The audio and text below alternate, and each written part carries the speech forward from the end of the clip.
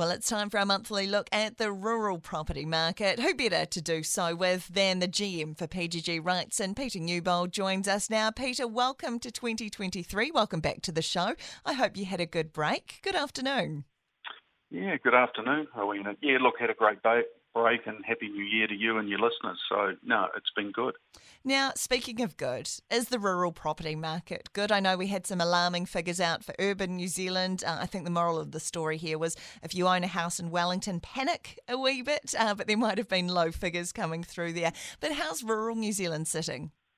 Yeah, well, look, I think it actually finished pretty strongly, when I look at it.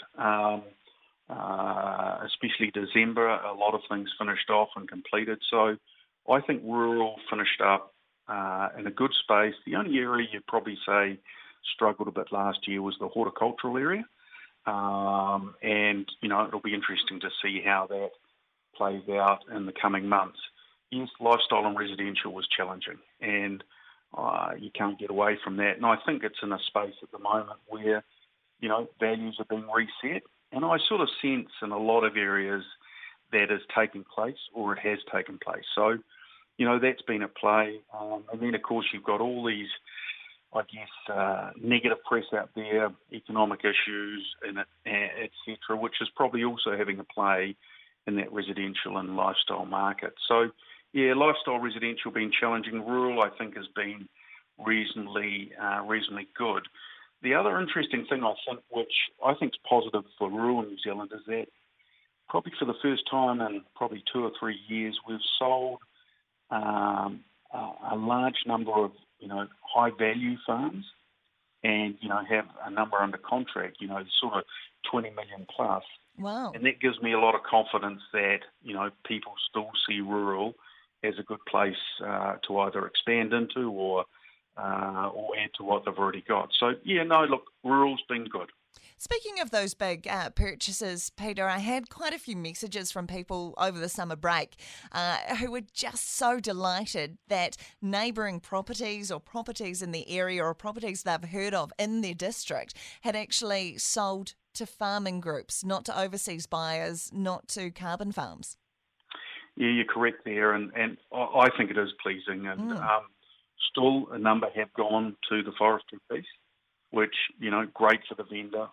Personally, for New Zealand, I think it's sad. Yeah. But, yeah, we have seen a number who have actually gone to neighbours or other farmers maybe that have come in from another area, or even we've seen some that have come from the north to the south. So, yeah, that's been a slight change, and I think it's very positive. Yeah. What else have you seen over the break? I know you've been back for a while. You've managed to catch up with quite a few people around rural New Zealand. Yeah, it's been interesting over the break. Traditionally the end of December and sort of right the way through to mid-January are quiet. But one of the things we've noticed this year, which hasn't been the same as, say, the previous few years, is we've completed a lot more appraisals.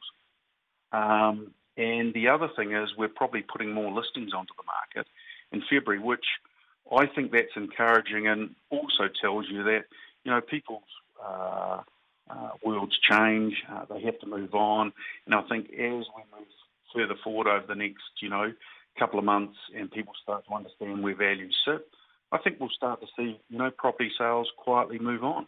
Yeah, interesting. Hey, look, I've already done this with Dr. Tim Mackle, Chief Executive of Dairy NZ, this hour, asking him to look into the crystal ball. What do you see happening in 2023? What's your outlook for the year? Yeah, I think rural sales will continue on, pretty much like the previous year. I think we might see different regions come to the fore, so I think there might be a little bit of a change in that. I think the sheep and beef sector will still be underpinned by the forestry, and I think that's pretty clear. The unknown probably at the moment is in and around horticulture and kiwi fruit. Yeah. And we probably won't really get a good take on that till, maybe in 4 to 6 weeks' time. And I think the other critical piece is, as vendors' expectations become more realistic, then I think you'll see more transactions. Yeah. So, look, I feel confident. It's not going to boom, but I think we're going to see good rural sales, and I think we're going to slowly see that lifestyle and residential market move forward. The critical thing is people need to be realistic, because otherwise it won't sell. And the other little thing I'd just mention on the rural side is that there's probably less buyers out there at the moment.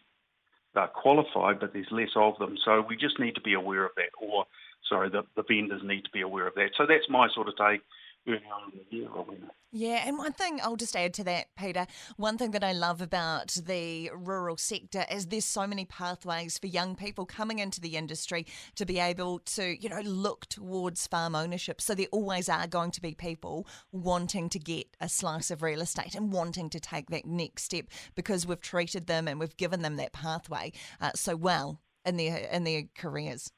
Oh, look, I think it's an amazing place to work and operate. I've been out on the field recently on a few farms and visits, and it is a wonderful life. They work hard. They don't moan a lot. They just get on with it. Stop it! You're making me miss it. Yeah. No, well, it's not till you get out there you pinch yourself and you go, hey, it's a great place to be, and I think more New Zealanders need to experience it. Absolutely. Peter Newbold, GM for PGG Rights, and great to catch up with you again in 2023. Look forward to doing so again next month. Take care. Yeah, same with you, and have a good afternoon.